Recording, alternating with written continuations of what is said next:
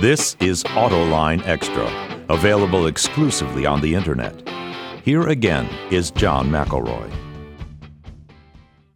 Welcome back. Now we're talking live on the web, talking with all our guests. John Stahl from the Wall Street Journal, Jim Hall, 2953 Analytics, Tom Walsh, Detroit Free Press. Jim, let me start with you. We didn't get into talking about any product or cars in the TV version of this discussion. Let's start with that. What do you make of the fact that GM's talking about dropping Hummer, Saab, and Saturn? That's nothing new, but it looks like it's going to happen now. Hummer's not new, and Hummer's interesting because we knew there were some people sniffing around at Hummer. There's actually a private equity firm that was looking around at it. I don't know how interesting or what their offer was. But with Hummer, what you're buying is, for one thing, you're not going to probably get the H3. I have a feeling they're going to take that platform, the 355, sort of curl up and throw it in the ash can if they could. But you would get the contract to build H2s. And it doesn't sound like a lot, but that's something, because you're going to get vehicles when you get the brand. Saturn's another one, because what they're selling is the Saturn Retail Corporation. Saturn, you think about it, Saturn goes back to Roger Smith's idea of a vehicle that is going to push the imports back off the continent. Okay, it's going to be the American small car that genuinely competes. And it had a glorious start. Saturn had a glorious start with a car that wasn't the best car, but they had a lot of the equation right. Last year, Saturn accounted for just over 6.3% of GM's market share. Now, last year was a bad year, let's admit it. But my favorite thing is that GM ended the year with 22.1% market share. Take Saturn out of it, it's 20 and change. So them, by doing this, by killing Saturn, they're going to lose market share. They will not substitute all those Saturn buyers into other GM brands. Right. It's a given. Not going to happen. The other thing is, what do you buy with Saturn? You buy a dealer network, effectively. Now that means you have to already have access to vehicles. Who has the money to buy a dealer network that has access to vehicles? FAW, SAIC. The Chinese. So the irony is that Saturn could become the entree for an offshore importer that doesn't build, or offshore manufacturer that doesn't import now, to come into the States with the tool that GM originally did as an import fighter. There's something that is so ironic about this, it's almost disturbing. And it'll be interesting to see what the dealers come up with, because I think they opined the idea that the dealers could come up with, if they could find somebody that would buy it, that would be good. But who? Right. Where are they going to get cars? Of course, here's a report. Tom, let me ask you, this is one of the questions that has come in from our viewers online. Thank you for this. What about this report that Saturn dealers are looking at buying Saturn and spinning it off as a separate company? Did you see that? And I don't think I've seen the specific one you're referring to, but I have talked to some Saturn dealers who have thrown out that option along with others. It's fine. You know how to run dealerships, and Saturn dealers have done a good job with taking care of their customers and making them feel good and everything, but you still got to find some place to manufacture you and design you some cars. Where's that going to come from? And that you can run a dealer network. There's still a whole other part of this, and that's a distribution system. Bringing the cars in from the port prepping them, warranty administration, parts administration, warehousing parts. It's a giant, daunting task for the dealers to take on, even assuming they can find a car to bring in. Right. Well, now's not the time to have discussions about viability of any brands because the market's horrible. Right. Nobody's doing well, and so it is interesting to me as an outside observer that it doesn't claim to be a car guy. That they chose, and it has to be the business fundamentals here, not so much the logic of just coming in and swooping in and thinking about this, that they chose Saturn over Buick. Buick feels, it's nice, the Enclave's nice, but it feels a little crusty and it needs a bit of a resurrection still, even after Tiger, even after the Enclave. They have a beautiful new car coming out, the LaCrosse. I think they're hoping, I have a feeling they're hoping the LaCrosse is going to do for the LaCrosse nameplate what the current Malibu did for the bar of soap Malibu it replaced, which, transaction pricing went up, fleet went down, sales went up. But I think you have a real affinity with Saturn in the United States, and I think you still have that respect for the consumer experience, what they represented, and it feels like if you're talking about two patients in the same operating room, I'd almost feel like Saturn would be less inoperable than the Buick situation. One of the problems with Saturn is they walked away from the product category they were known for. entry-level small cars. Plastic cars, Okay? for people that didn't want cars. Right? But the point is, it was a car that was a highly affordable car. Right, exactly. And they moved to $40,000 crossovers, and they moved to a mid-size car that's a very, very good mid-size car. The problem is, Saturn was defined so much by the small car business. The Aura is really a very, very, very good car. I'd put it as one of the top 5 cars in the segment. Yeah. But I'm buying a mid-sized car. What's on my radar? Oh, let's see. Okay, Chevy, Toyota, Honda, and Saturn is nowhere to be seen. The problem is you can overcome that in time, but it takes cubic marketing money. And they never, and they just were not consistent enough about what Saturn was and who the target audience was. Tom, I disagree. They were consistent for the longest time, and then they brought the new products out and inadequately marketed them. Exactly. Well, yeah, but that's the consistency issue, is that $40,000 crossover for people who wanted a $13,000 Econobox. Yeah. Tom, here's a question. Viewer writes in to say, as a recent GM retiree, how's this going to affect us? Retirees have got to be worried about their health care and their pension. What would you tell them? Absolutely. I would say be thankful for what you have, be prepared for some cutbacks in all of that, and be hopeful that that they can find a way to avoid bankruptcy, because once you get there, I mean, if these pensions get thrown onto the government, the history of the steel industry and other places is, you get what, 30 cents on the dollar or 50 cents on the dollar? Yeah, we get more than 30, but you'll probably see it halved. You get a half, you get a haircut, seriously. So, but for now, a hope and a prayer. Yeah.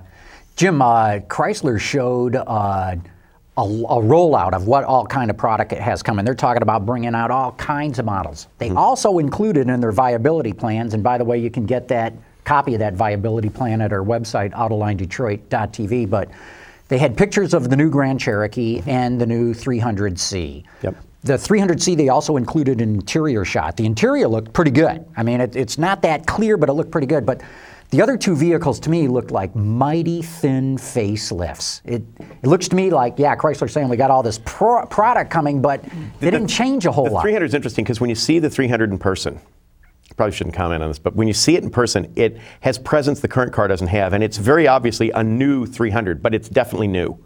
The 300 works. There's a new Charger.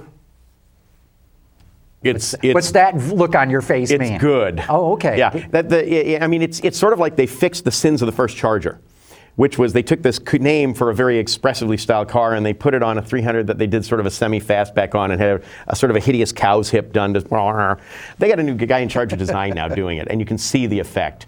And the product they have from a design standpoint, the fidelity's there.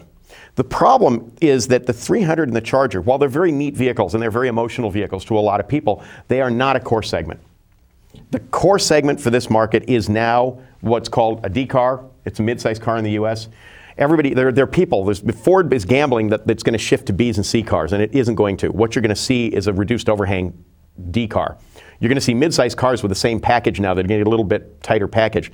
That's going to be the core. That's the vehicle that they don't have at Chrysler. They're working on one, but that's also one of the products that they would probably be in a much better position to do if the Fiat tie-up goes through. Yeah, and talk a little bit about the Fiat tie-up, John. From your vantage point, Chrysler said that they think car sales at their company will go up some, I think it was 360,000 units, thanks to getting all this product from Fiat, including Chrysler dealers selling Alfa Romeos, the Milano and the Giulia. I think there'd be an interest in it. I think there is a sort of a demand for something new. I think we've seen Smart do very well. The question is going to be whether or not Chrysler is suited to be the best company to feed new product in the market, or whether or not you'd want to go with somebody a little bit more flexible, a little bit more lean and proven. I mean, they have not had a lot of success. Chrysler's pretty lean. Chrysler's pretty lean right now. It really is. The only thing is, you look at in the plan, and they had the 3,000 head count reduction and elimination of one. Why have I just blanked out? Oh well, I know what I'm. Not a plant, but one. The word isn't there. Someone help me online. But they're getting rid of some stuff. Yeah. Okay. They're getting rid of one shift. Okay. Is what they're talking about in there. It's a single shift reduction. Other than that, that's their size reduction. Now they're very skinny now. They really are.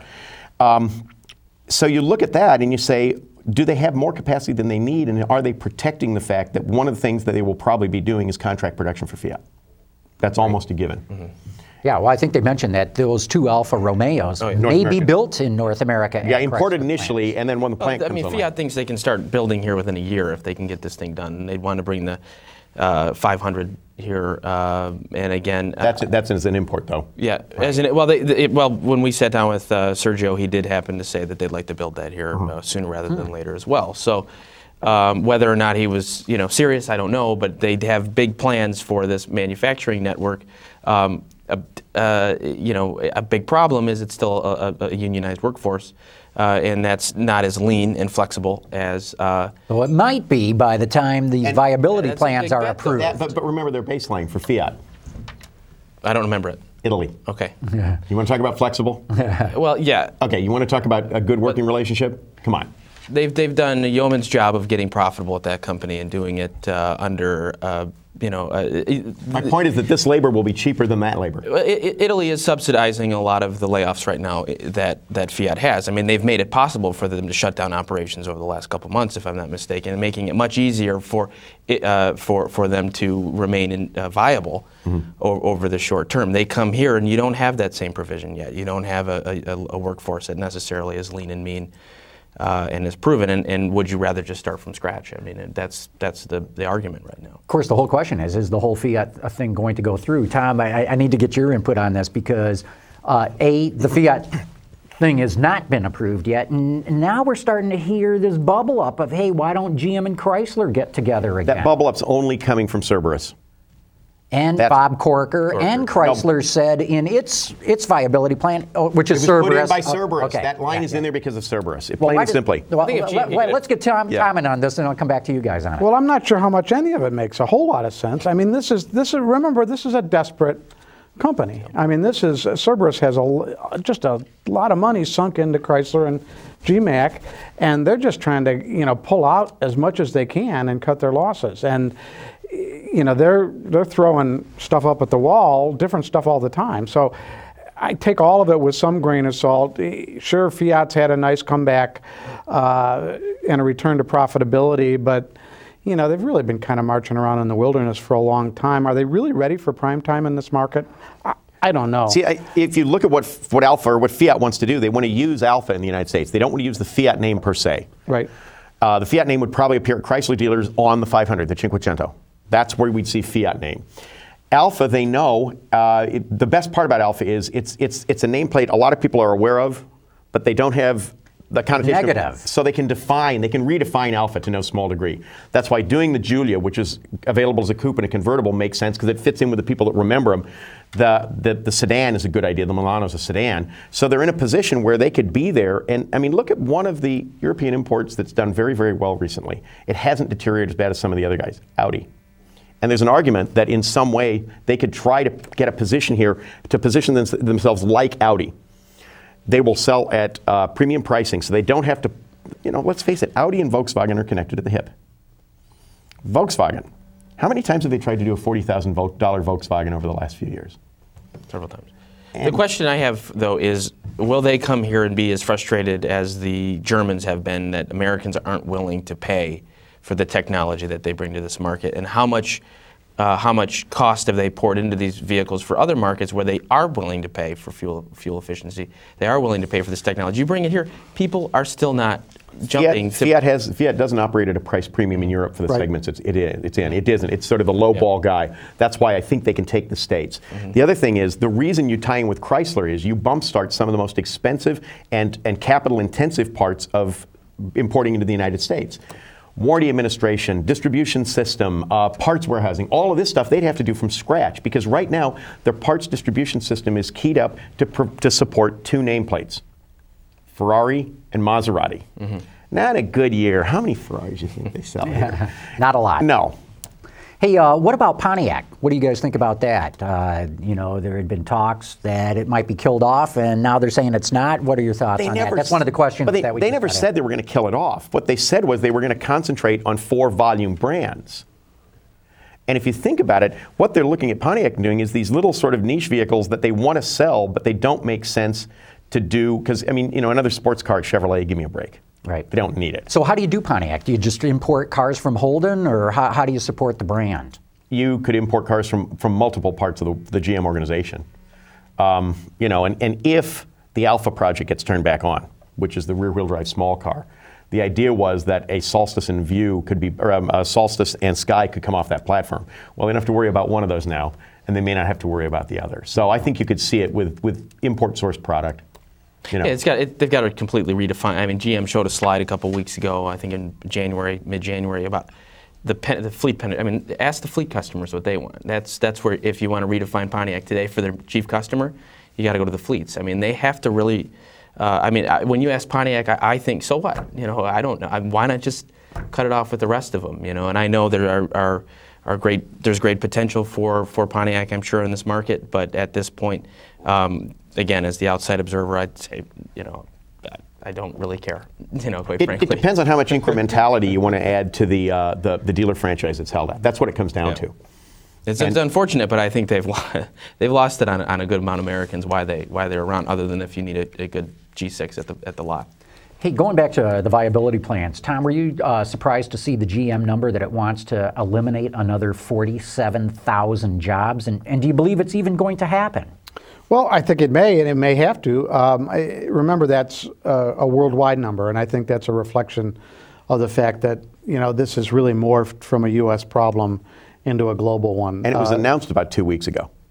And it wasn't new. Oh, really? Yeah. Okay. It was announced about 2 weeks ago, 10,000 white collar, of which about, I think it was 17% were 15% were 13% were U.S., 15% were European, and the rest around the world. But that number we already knew. I don't think we knew the 47,000. Yeah, I had not heard it. The 47,000 number? If you poked around, it was there. Okay. Yeah. I mean, they've made it very crystally clear they want more than 10,000 out of the labor workforce. Here's my thing, though. GM and Chrysler have gone to the government and went, oh, man, this market is dead as a doornail. Even Chrysler's rosiest forecast for 2016 is not even 14 million units. Mm-hmm. I mean, they're just saying, depression levels far out to the horizon. I, for one, don't believe it. Doesn't seem like any other car company believes that. Their forecasts are much higher than that. Plan for the worst. GM's is a little bit higher. Ford's is higher still. GM's a bit higher. BMW, Mercedes, they all see even. Toyota sees a better market. If you talk to people in April of 2008, before all this hit the fan, what's the thing that they were going to tell you was wrong with GM? They had, and this is no offense to the people that work and live in this area, they had gobs of middle management around the world that needed a bit of thinning. And this may be, this 10,000 number is tough to digest for people in the white-collar workforce. That's still not maybe enough in terms of to get them as flexible as they need to be. They're not spending a lot on CapEx right now, and a lot of people are sort of, waiting to find out what they need to do next. I think this is something that maybe GM needed to do even before they got into trouble, this much trouble. Right. But what do you think, Tom? I mean, what if the market all of a sudden, let's say the stimulus plan works great, and the market starts to come back. And I don't mean bounce right back to 16 million, but let's say it jumps another million higher than what GM or Chrysler are saying right now. They're not going to have to make all these cuts, are they? Well, they can stop at some point. If the market goes crazy, sure, they can take some, they can stop, the methodical cutting to some degree. Or they can call people back. I mean, they're still going to have the plants and the buildings. They're not going to be really short of capacity Bear in mind, for John, a long time. You plan for this to be where you break even or where you become profitable. Everything else is wind in your sails. That's part of what a profitable business is about. You plan, you get it so you can get through the worst, and then you become very profitable when things turn good. The other thing is, people that think that we're going to have a 16 million unit year between now and 2015 are absolutely smoking dope. There has been so much loss of wealth that's affected the middle class, where they're going to be sitting here, and people are holding onto their vehicles now longer. Let's face it, they're built better now than they have been in the past. And the automatic rollover of cars that happened because of easy and cheap leasing, that's gone for a while. We're not going to see leasing come back. And a lot of folks are going to say, look, here's the deal. Honey, we hold onto the car for another year, and we put the money in a 401k, in our 401k to pump it back up. That's going to be the decision. The cycle time of ownership has changed as a result of what's happened, and it's hit the boomers, which is a giant group of people that have a lot of inertial effect, and it's also hit the older Xers. You put that group together, you have a change in buying profile. And that isn't going to change right away. Eventually, we can get up there, but you've got to have real population growth because the percent of people buying new cars is going to be down easily now to 2015. GM announced it's going to close another 5 plants. We've got a viewer here watching who asks, any idea which plants it might close? It depends on who you talk to. I would think that they might have one too many small car plants on the horizon here. I mean, Hamtramck and Lordstown will both be geared up to make a Delta-based product, and you're the product guy. You probably bounce this off you, but feeling is that might be one too many. And then usually when you see an assembly plant cut, we're talking about a few parts and engine, powertrain, and stamping plants that go along with that. Is it Mary? There's a couple stamping plants left. Some people have argued that GM just needs to get out of the stamping business altogether.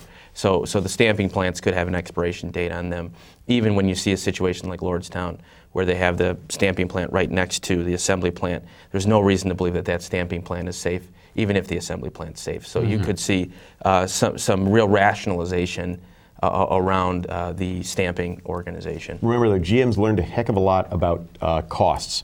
And they're going to look at things when they close plants, as, for example, where are the support plants and what's the outbound freight from there to the assembly plant? Yeah. And in a lot of cases, that may be the determinant for which plant. Right. And that's why a lot of people are shaking their boots in Kansas City right now, because if you look at they make the Aura. Lake Orion, Michigan, and I mean, Lake Orion obviously because it makes the Pontiac G6 well and right? the spillover Malibus. Yeah. Right. Yeah. But you're right. Outbound freight's an issue. And one of the things, I think you're right. I think you're going to see a large truck plant down. Mm-hmm. And I think you're also going to see a vehicle plant, and it's likely a small plant. But remember, the Hamtramck's output is way lower. Oh, yeah. And the car they're building at Hamtramck, that we know they're building at Hamtramck, is a labor-intensive vehicle compared to what they build in Hamtramck or in Lordstown. So that may be a reprieve for that plant. And remember now, if you at GM, well, I think what they've talked about is maybe repurposing space, such as at Lordstown, where you've got a lot of empty space there. That could they do that? It'd be very expensive. But remember, those DOE loans need to be spent. Right. You know, and when you're talking about $7 or $8 billion worth of loans, that's a lot of money to really reflex your plants.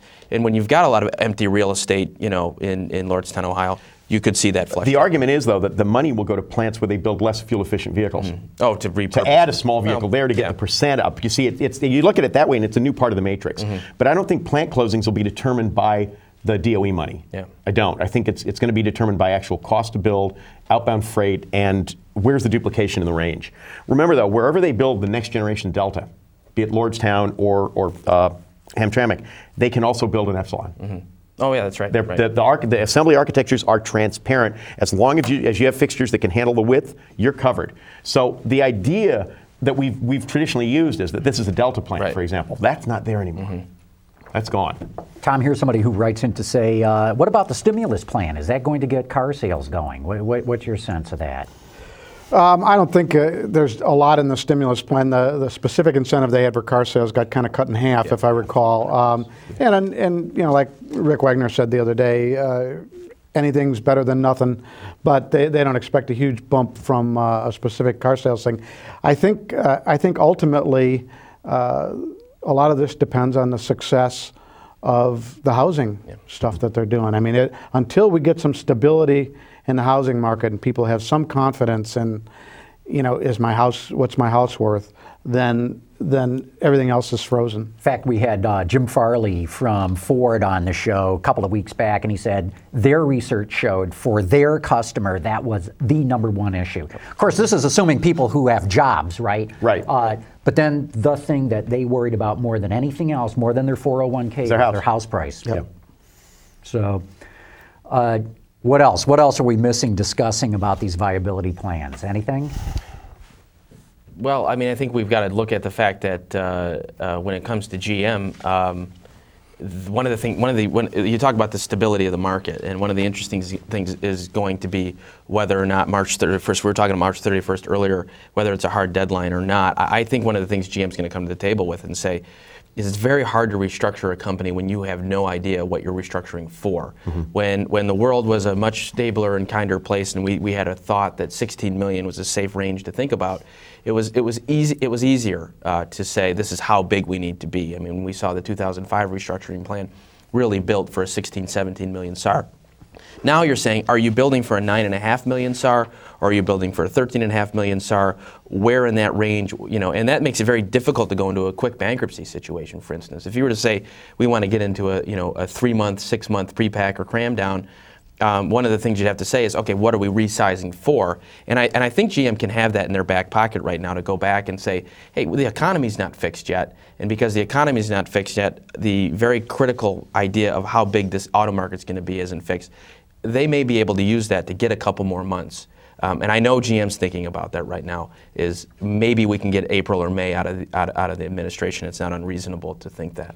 I'd like to hear my colleagues talk a little bit, too, about Ford here. Mm-hmm. I think Ford's done a masterful job of separating themselves from the other two and conveying the image that, and I think they've done some good for the Ford brand that may pay off in the long term, that, hey, we're going to be here for a while. We don't need the government loans. We've been better about husbanding our cash and all this kind of stuff. When you look at their cash burn, they're really not in very much different shape.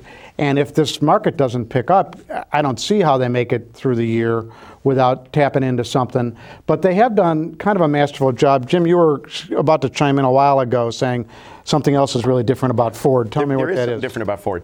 One thing, remember that the home equity loan they took out, the home improvement loan, I remember when it happened, I'm thinking, boy, is this weird. It panned out for them. That worked. Yep. And it's one of the reasons that Citicorp is been hammered so bad, because they had fixed payback rates on it.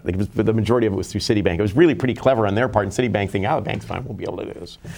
Okay, things change. Why is taking a loan, and they've even said we don't want a loan, we might want a loan guarantee, but not a loan. Why is a loan absolutely off the table for Ford Motor Company? You mean another? Taking it to begin with. Why is it they were so vehemently against it? Well, Category B stock. You're talking about the family stock. The family stock. What are the conditions of taking the TARP money? One of them is you cannot pay a dividend. Period. End of discussion. Full stop. The family who controls management of the company would see their income fall to zero. What is their income now on the dividend? Is there a? They're getting the B category pays a dividend. Oh, I thought that it was all suspended, but I was under the impression that the family was not getting a dividend. They're getting money. Jumping around here, we had an earlier question and some comment about that too. Why are they keeping GMC, which has a product line that overlaps with Chevrolet? Why would you keep GMC? Well, the truth is, until recently, GMC was a low-cost division because you're changing some plastic parts. The total incremental tooling in a bad year might be $80 million. You're going to pay that off, trust me. Mm-hmm. One, it's that they've shown that it is incremental sales. Yeah, and very profitable. Very profitable, and it's sales in some cases in different communities. Oh. But generally speaking, it looks like there's a tremendous amount of overlap. They actually are selling more because of it. For example, it's the same reason that you have Cheerios and cinnamon apple Cheerios. Mm-hmm. Okay, they're both Cheerios.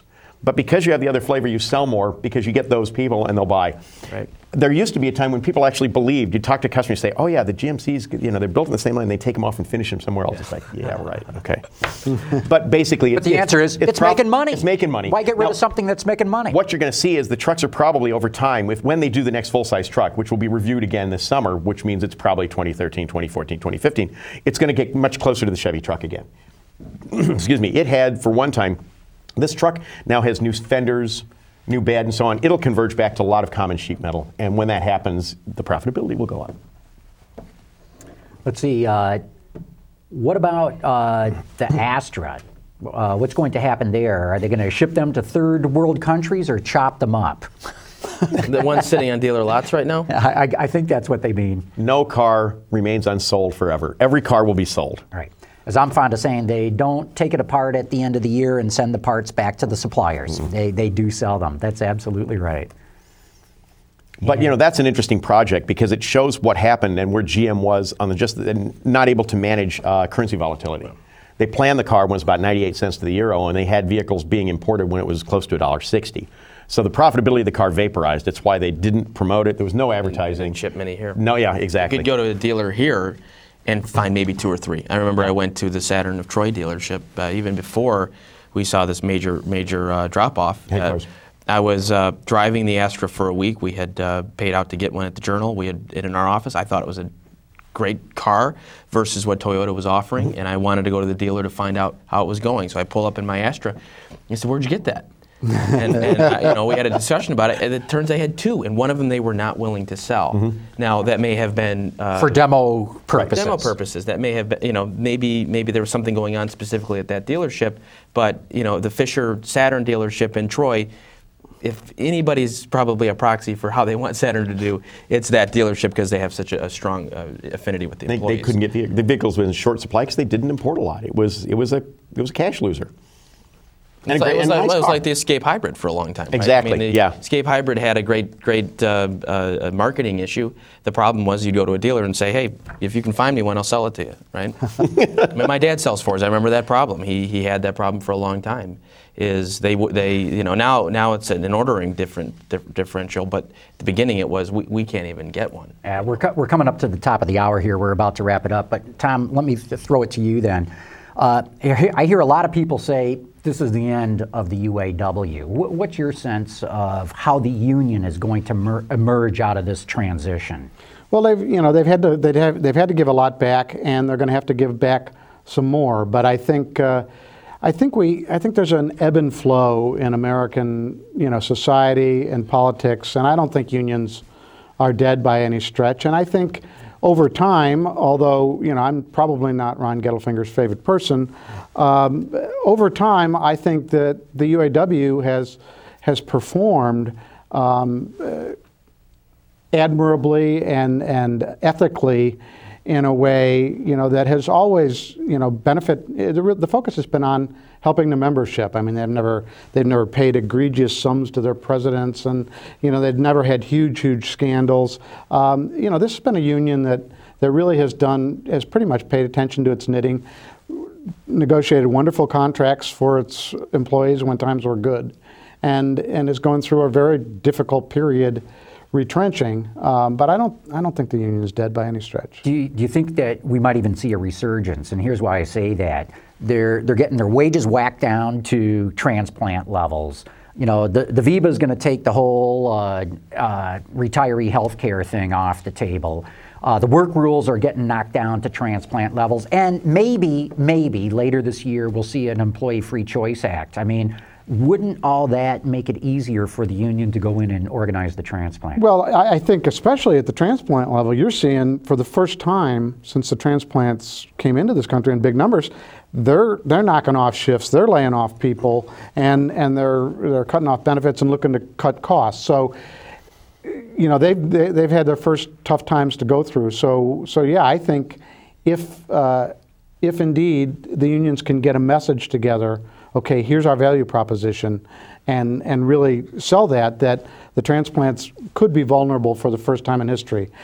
I don't know how employees... In the past, though, they were never able to put together a message that could sell. They really couldn't. They couldn't. And we always talk about, we're prohibited from doing that. That's only part of it. If you have a compelling message, you'll have people say, yeah, let's look at it. And they were...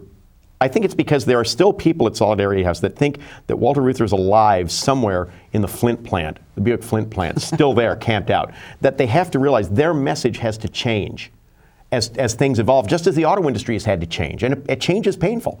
And the union has not been able to really get a handle on that. And this may force them to do it. I mean, this may force them to it, and now maybe some more interest in organizing at a... The thing you have to be careful of is that another group doesn't organize. Right. True. Well, real good. Let's wrap up this discussion. We're at the top of the hour. I really want to thank all of you guys for being here. John Stoll with the Wall Street Journal, Jim Hall, 2953 Analytics, Tom Walsh, business editor of the Detroit Free Press. It's been great.